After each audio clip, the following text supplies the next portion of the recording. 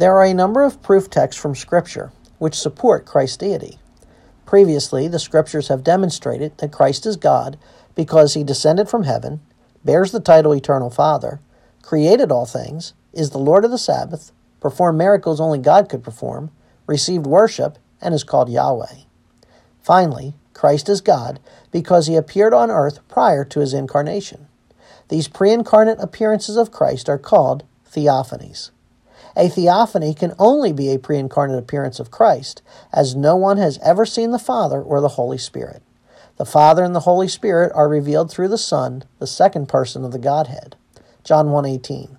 No one has seen God at any time. The only begotten God who is in the bosom of the Father, he has explained him.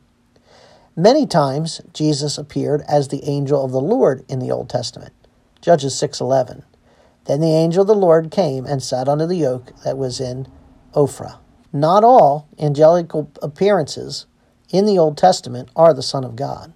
However, when the term angel is used in the phrase angel of the Lord, Lord being spelled in all caps, it is a specific title applied to the second person of the Godhead appearing in a pre-incarnate form.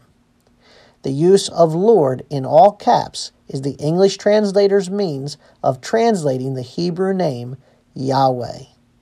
The term angel means messenger. Hence, the angel of Yahweh means messenger of Yahweh. A messenger is one who delivers the king's word.